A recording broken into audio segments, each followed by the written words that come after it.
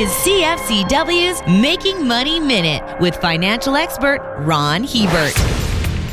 After 20 months, travel restrictions for Canadians wanting to enter the U.S. are finally being lifted by Uncle Sam in early November. With Canada already having opened their borders to the U.S. in August, fully vaccinated travelers in both countries will finally be able to cross the 49th parallel. This is great news for both our tourist industry and the overall economy. According to Stats Canada, tourism activities have a significant impact on our bottom line. In 2019, the sector accounted for about 2% of Canada's gross domestic product and generated around 750,000 jobs. For more information, listen to our Making Money show hosted by Ron Hebert and Gord Whitehead at letsmakemoney.ca or cfcw.com.